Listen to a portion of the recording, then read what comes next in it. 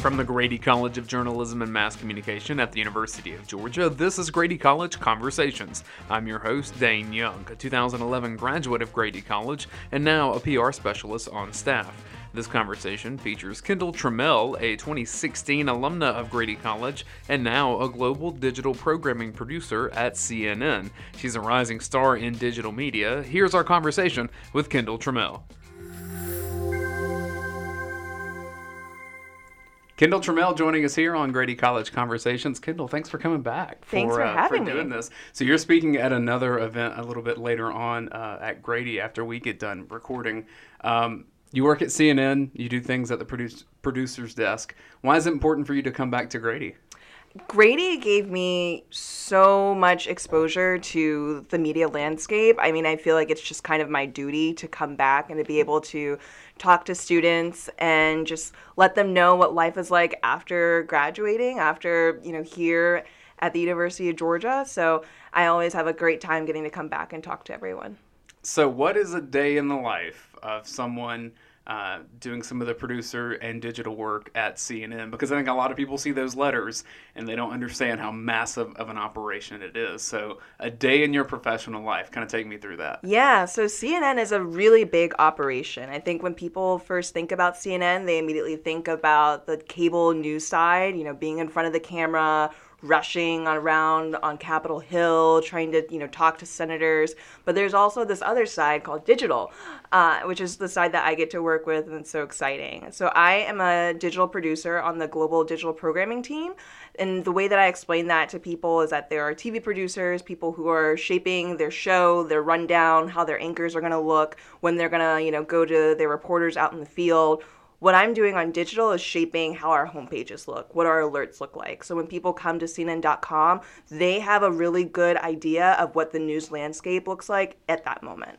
Oh, that's awesome. How do you make that decision? How do you delineate, this is what I think is important in this moment compared to other things? Because there are so many options out there, right, with a network the size of CNN size of things to choose from, correct? It's tough. I mean, you have to have your finger on the pulse at all times. So we're constantly checking in with different teams, from like international teams to our national news desk, entertainment, our sports teams, and it's a whole global operation. I usually work, the evening shift, and so between that time I could be talking with people in New York, in DC, LA, Hong Kong by the time that I'm leaving, and so it just keeps revolving around the world of who you're working with, just to try to figure out what are the top news priorities right now, and then also using data to help understand what our audiences are engaging with. How do you determine we all know that kids and pets and animals and all those things, they play well for the internet, right? Sure. People love looking at those videos, and the same thing with TV. How do you determine how to kind of find that balance between the hard news, the things that people probably really need to know, versus the things that maybe they want to see, which is the cute dog video? Yeah, so I think what you're talking about is being able to balance how to be an essential news source and how to be an engaging news source, right? So there's the BuzzFeed effect where it's like listicles or like 24 things you need to know about this person. You're an Aquarius. This is what it means based on like what you eat at Chick-fil-A. And I really, like things that are entertaining. It's like, I just want to see what, BuzzFeed thinks about me. And I think for CNN, it's really trying to find that balancing act of like, here, like your fact checks, the news of the day that you need to know, but then also being able to have some space to entertain our audience, to keep them around, especially when there is so much going on in the world. So you graduated from Grady in 2016, do I have that Yes. right? Yeah. When did you first know, I guess maybe as a child, or when did you first know that this kind of field was where you were headed? Yeah. Actually, when I was in high school, I remember it was 10th grade, AP Euro History, and we had just finished our AP exam for that year, and we had a few weeks left before the school year was out, and our teacher decided instead of giving us busy work, we had to put together a project about, a portfolio on a school and figure out like what major we would be university, how we would finance our college career, which is terrifying, and just basically give a presentation, and then actually going through the steps of filling out a college application, which was really great experience. So through that, I had to really think about what it is that I was interested in. And I knew that I loved learning. I loved talking with people. And then finally, going through, I realized, wait a minute, there's this thing called journalism. People get paid to tell people about what's going on in the world. That's crazy. And I think that's really just where it started. And so then I just started to do my research, and then realizing that the University of Georgia, which is 2 hours from where I was living, I grew up in Newnan, Georgia, was a top journalism school right in my backyard. So it just kind of made sense. And so it's that natural curiosity, right? Of what's happening around you. That's what I always hear the professors talk about when, how do you thrive in this business for a long time? They say you have to have that curiosity. Where does that start with you? Where did you first realize, I'm pretty curious about how this works, or I want to tell people how this goes? Yeah, and I think it was something that I didn't even realize I had that natural curiosity until people started to bring that up to me. My grandfather, when I was really, really, really young, I call him Papa. He just turned 93, so... Oh, hey, Papa. Hey, Papa. But he would watch me when my mom would go to school. She was in college, and my dad ran a nightclub and a bar, so he would come home early in the morning, and he needed to go to sleep. So I would sit with Papa on his lap, and he would watch CNN, and we would read the New York Times and do the crossword puzzles. Was I really reading the New York Times? Probably not, but I was really helpful in figuring out what words went where on the crossword puzzles. And I think just having someone in my life that really exposed me to different media outlets and formats, I think at a young age is really important, and it's impressionable on you. He was also a city court judge at the time, so I had an interest in politics. It was just something I kind of grew up with in my household. And all those things just kind of helped align and show me different parts of the world. What was Papa's reaction when you first got to go back and tell him, hey, I just got a job at CNN? Oh, he was over the moon. One, he said, okay, well, I guess I'm going to have to, turn the channel and now, see if you're ever going to be on there. And I was like, oh, it's not going to happen. But it actually did happen a few months ago. So he proved me wrong. But, he was just so excited to know that I was going to be able to do something that we had talked about, just it was an interest for us. News was interesting. Whenever the Supreme Court would get together and they'd have their major landmark cases that would, their rulings would come out during the summer, I would call them and be like, oh, what do you think about this? What do you think about the Affordable Care Act? What does that really mean? And have his context and being able to break that down for me as a high schooler, I thought was just so cool. You just said you made a TV appearance. What was that? Yeah. So, the great thing about being in a newsroom that's so collaborative is that you end up getting to work with a lot of different teams. So sometimes I've been, on the producer side, trying to help get stories together so that we can shape and frame headlines on our homepages. And then I also have the opportunity to actually write some of those stories and tell them for our audience.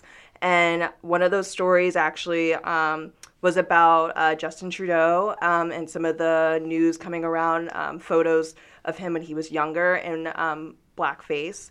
And one of the TV producers actually picked it up and said, hey, we really think that this is an interesting piece. Would you mind coming on air and talking about it with Breonna Keeler? So that was a really just incredible day, getting that email in the morning and being like, whoa, is this real? Is this a real email? How do I get ready to go on air now? But, they're all just really great people and a supportive network that want to help make you feel as most comfortable, especially when it's something that you don't do every day. So are they in that situation? Are they curious about kind of the digital and online reaction, and that's kind of what you're providing to them? Hey, this story's out there. What's happening online with it? Yeah, and I think it's also sometimes just being able to have a diversity in different perspectives and how people create news and how they package stories and think about it, and being able to expand that conversation larger. You're pretty young in your career. Yeah. And your official title at CNN, I probably should have said this earlier. What I have is a producer, global digital programming. Is that correct? That is correct. Oh, man. I read some website very well. Or you posted it well, either way. That can sound like a pretty broad, definition or a pretty broad title. So when people ask you, hey, what do you do? How do you describe that to them? Yeah.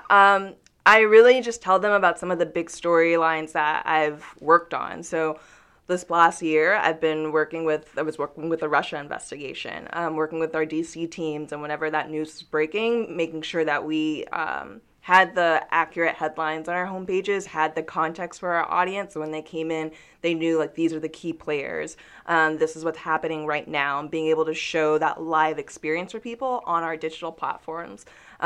Just last week, I came in on a Sunday, and the news about Kobe Bryant broke just 5 minutes before I was walking in. So I had the opportunity to transform our homepage, change the layout completely, and really show people how big of a story this is, while also getting ready to prepare for the Grammys that was supposed to be happening a few hours later in Kobe Bryant's home at the Staples Center.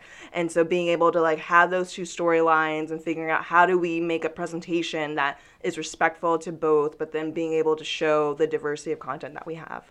Yeah, I think that's an interesting point, too, of what you can prepare for and kind of what you can't. So obviously a tragedy like that, you're in a bit response mode, and you have to make a lot of ethical decisions on what needs to be posted, how it needs to be presented. But I was on the CNN page today before you came in here, and today is the kickoff of the Iowa caucus and election season. And I'm sure a ton of preparation went into that, thinking this is a very big deal for the election this year. How do you kind of balance the things that you can prepare for versus the breaking news? So I think that there's still a way to prepare for breaking news. It's knowing like these are the top priorities, right? A story breaks, get the story on the page. A story breaks, we have it on the page. Great. What photos do we have? Great. What other information is missing from the story that we need to help push the story further? What other, evergreen pieces do we have, whether it's about an election, if it's about school shootings that we can bring back to kind of add that context to show that we've been reporting on these topics for longer than just today in this moment. One thing I did want to ask you about, too, was some of the stuff you've done with the Dean's List dinners, because this is a different side of, the CNN thing in Atlanta.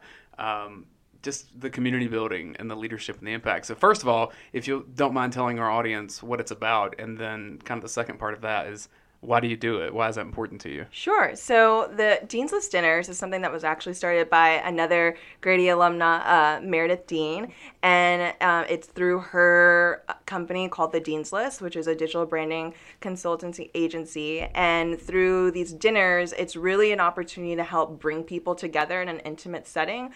So it's a different type of networking. For me personally, people think like, oh, Kendall's such an extrovert, she's well-spoken, she's always laughing and talking with people. But what they don't realize is that is a lot of energy for me. Like doing this interview right now is exhausting, but I love it, and I think that it's important to do, but it has to be in the right setting. So there's just two people in this room right now. This is a comfort zone for me. I'm good.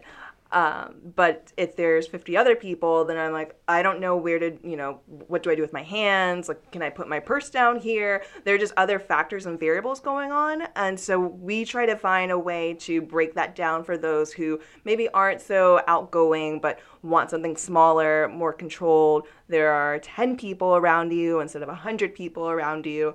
And so you can have a conversation with someone for longer than just 2 minutes walking by.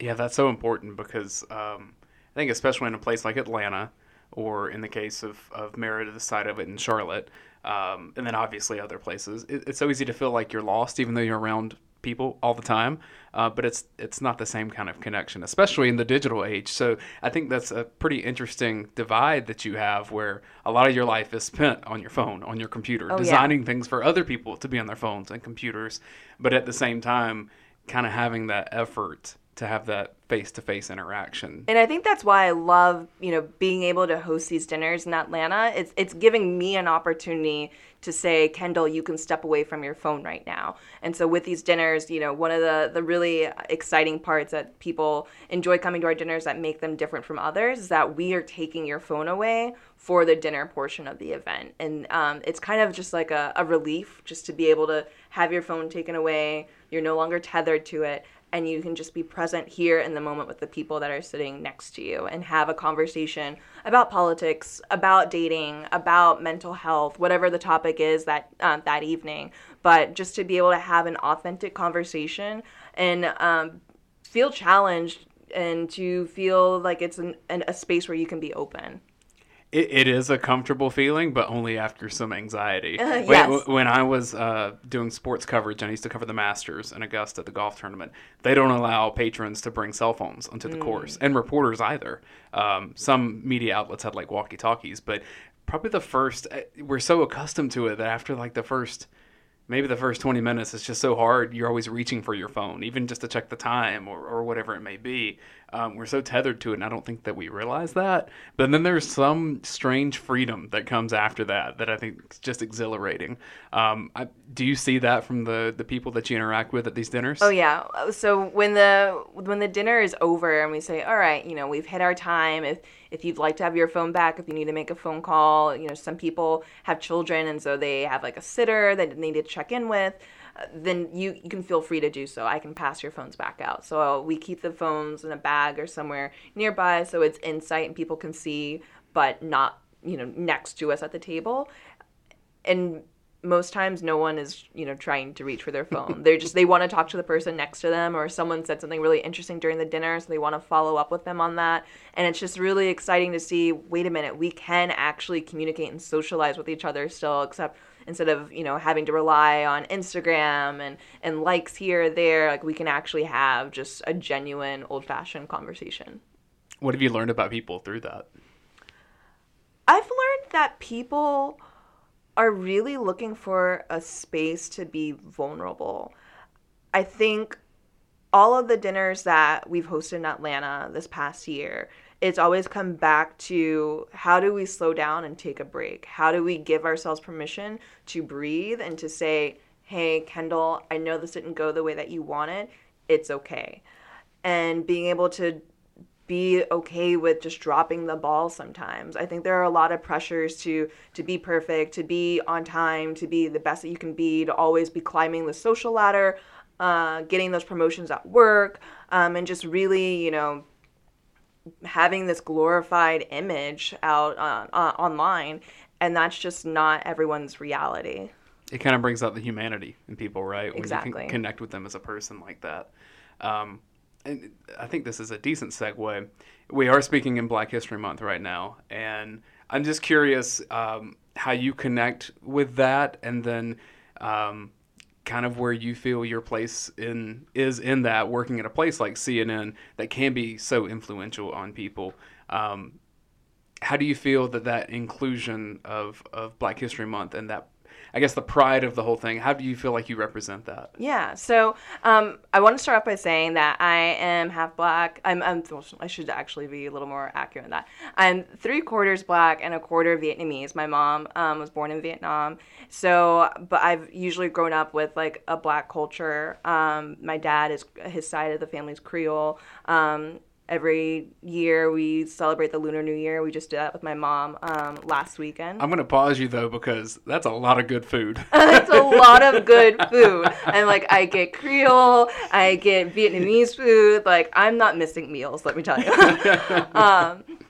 But I think, everyone kind of needs to be able to recognize, how their lens shapes what they do. And so I really try to think about what are the ways that make me see one situation one way versus another person? And I think especially with the job that I do with programming, that's what makes our team so strong, is that we are a team that is really diverse in the way that we look, in the places that we come from, whether it's the Midwest, whether it's, outside of Atlanta, whether it's a big city like New York. And being able to share our perspectives on this is why this story is important, this is why this framing is offensive, this is why we need an image like this, or this is why we need to have stories about African Americans during Black History Month. So with my role right now, I work specifically with trending and culture planning topics. So Black History Month falls underneath that. And so I get to talk with different teams about what sort of content are we going to have? What other pieces did we really love throughout the year that could actually be resurfaced to come back up during this month, and just to be able to highlight a little more with our audience. So I think that there is value in that, and it's important for people to just always know that these observances don't just go unnoticed, but it's just a reminder so that way other communities can see their stories being told. Well, and it's just the importance of everyone having a voice that matters and comes to the table. And I think a lot of times in the past that wasn't the case. And I think the digital age, what you're working in, probably helps that a little bit more. It may make it more difficult because there's a lot of other voices also yelling at the same time, and maybe not as much listening, right, as we would like. But I would think that you have to have a very understanding ear or eye, in the case if you're reading about how each community or each culture experiences things, and how just because someone perceives something to either be offensive or celebratory or whatever, I would think you have to have a lot of pause, right? And some of the things that you're seeing, that global that's in your title. I bet there's a lot of learning that comes with that. So how have you kind of perceived cultures that maybe you didn't know through the lens of your job? I think it's really taking the time to just stop and ask the questions and not being afraid to ask a question because you think you're going to look dumb. I love some of our leadership because they ask those questions bluntly, like, I don't understand what you mean. If we're talking about just like, to use a lighter topic, like maybe it's a story about Beyonce or Billie Eilish, and it's like, oh, like, yeah, she's the bad guy, or like, we'll use things like, oh, bet, like Gucci, words and lingo, and they're like, I don't understand what you're saying. We're like, oh, we stand that, and they're like, I'm sorry, stand or stand, and just being okay with knowing that you're not going to know everything. I think you have to just get that out there in the open. I'm not going to know everything about the CEOs and the S&P, and other people aren't going to know everything about Gen Z. It's just being okay with knowing that if you ask a question, someone's going to try their best to answer it the best that they can, to help show their perspective. And I think we just have to be really honest, but respectful of how we go about, just talking with our peers.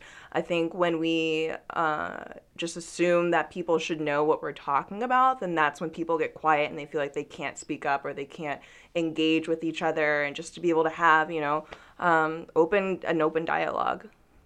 You're going to leave this conversation and you're going to go speak to some Grady students. And I know the question they're going to ask you, and I think you do too. And it's, Kendall, you graduated in 2016. That's not long ago. You're definitely considered a young alumni. I am. How did you get to CNN so quickly? Right? That's going to be the question. I'm sure that's the one you answer all the time. So what's your advice to current Grady students? I worked really hard when I was in college. I don't shirk from that. I don't stutter when I say that. I worked hard. And I think that my peers, that I graduated with, they worked hard too. But you'll also see a difference in like what internships were you going after? Like what sort of experiences on campus were you trying to, take a hold of? Were you working at the Red and Black? Were you working with News Source? Were you, working with the Athens Banner Herald, Flagpole? Like what were you doing in your own community at that time? And then what sort of network were you trying to build outside of Athens? Like were you reaching out to people in Atlanta? And just really keeping in touch with those people. I think that is a big part of it. So my last semester, senior year, I was interning with CNN. I had already had a job lined up, so I didn't necessarily need this internship, but it was something that I wanted, and I finally had gotten my foot in the door, and I said, you know what, sure, why not, let's do it. And then I did my internship. I had a great experience. I went on, I worked with my other job. And then a year later, a recruiter reached out and said, hey, is this something that you'd be interested in? Would you want to come back and work for us? And that's a fun phone call. It's a great phone call to have. And it's like, no, but like I also really I have this like cool job that I'm doing right now. And so it's a good problem to have when you have a job and someone else is like, hey, do you want to explore this other opportunity? I think it's really important that people know that you're going to be in a situation like that at some point. And it's okay to be like, oh no, what do I do? But also remember that this is good. And so being able to just have those options open to keep up with people, that's what I did. I kept up with some of the people that I worked with at CNN, used them as references for different things that I was working on or like applying to institutes, programs. So they knew about what like the work that I was doing. And so when people know what you're doing, then they can keep you at the top of their mind.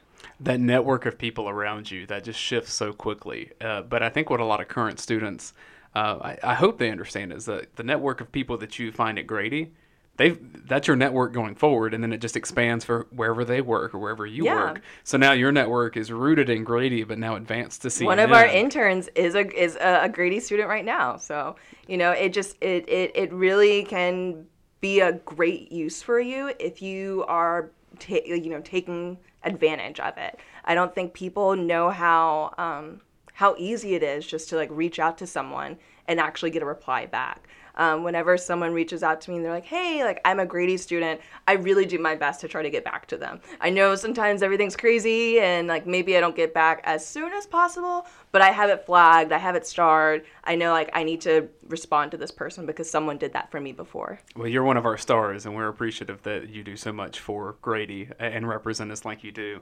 I do want to finish with this, though, because I want to let you kind of put on your expert hat, because you deal with the digital trends all the time. What do you think's coming next digital-wise? Because, we've kind of come through this video revolution. I guess TikTok is skyrocketing right now because of video. What do you see next happening in the digital space? And I guess what is your team preparing for? Yeah. As far as what we're preparing for, I mean, it could be a number of things, but something that I do find like really interesting right now is just how people use like messaging apps and like how they're connecting with people. I was just on the phone with my sister who's younger than me. She's 22 and she's in college, and she was talking to her roommate and she's like, oh, well, can you just oh, you don't have her number? Oh, it's fine. Can you just Snapchat her really fast? Can you go find her on Snapchat and just message her to be here in 10 minutes so that way we can leave? Thanks. I was like, I would have never thought like, oh, let me just Snapchat my friend. Hey, can you be here? Bree just said, can you be here in 10 minutes? I don't know this other person. But I think that's really interesting. Like the idea of things not being permanent. And just like this cycle that we go through with the internet. I think because, I'm a millennial, my sister is maybe Gen Z, maybe millennial, and just how we use our social platforms is just dramatically different. She is a little more reserved with what she is posting and sharing. I'm like a open red book. I'm like, here I am. Like I'm so authentic. And she is a little more cautious, and she likes to think thoroughly about her post, not because she's afraid of what her peers are going to say, but she's just like, does this need to be out there? I don't know. Like, why is mom posting this? Like, it's so personal. Does it need to be out there? And I'm really fascinated by that question. I think some of that may be because I'm a millennial, just a few years older than you. Our generation was the first on social media, or at least the first to have it as we were developing. So we're seeing those ramifications now, right? Of being so open and being so social and being out there online.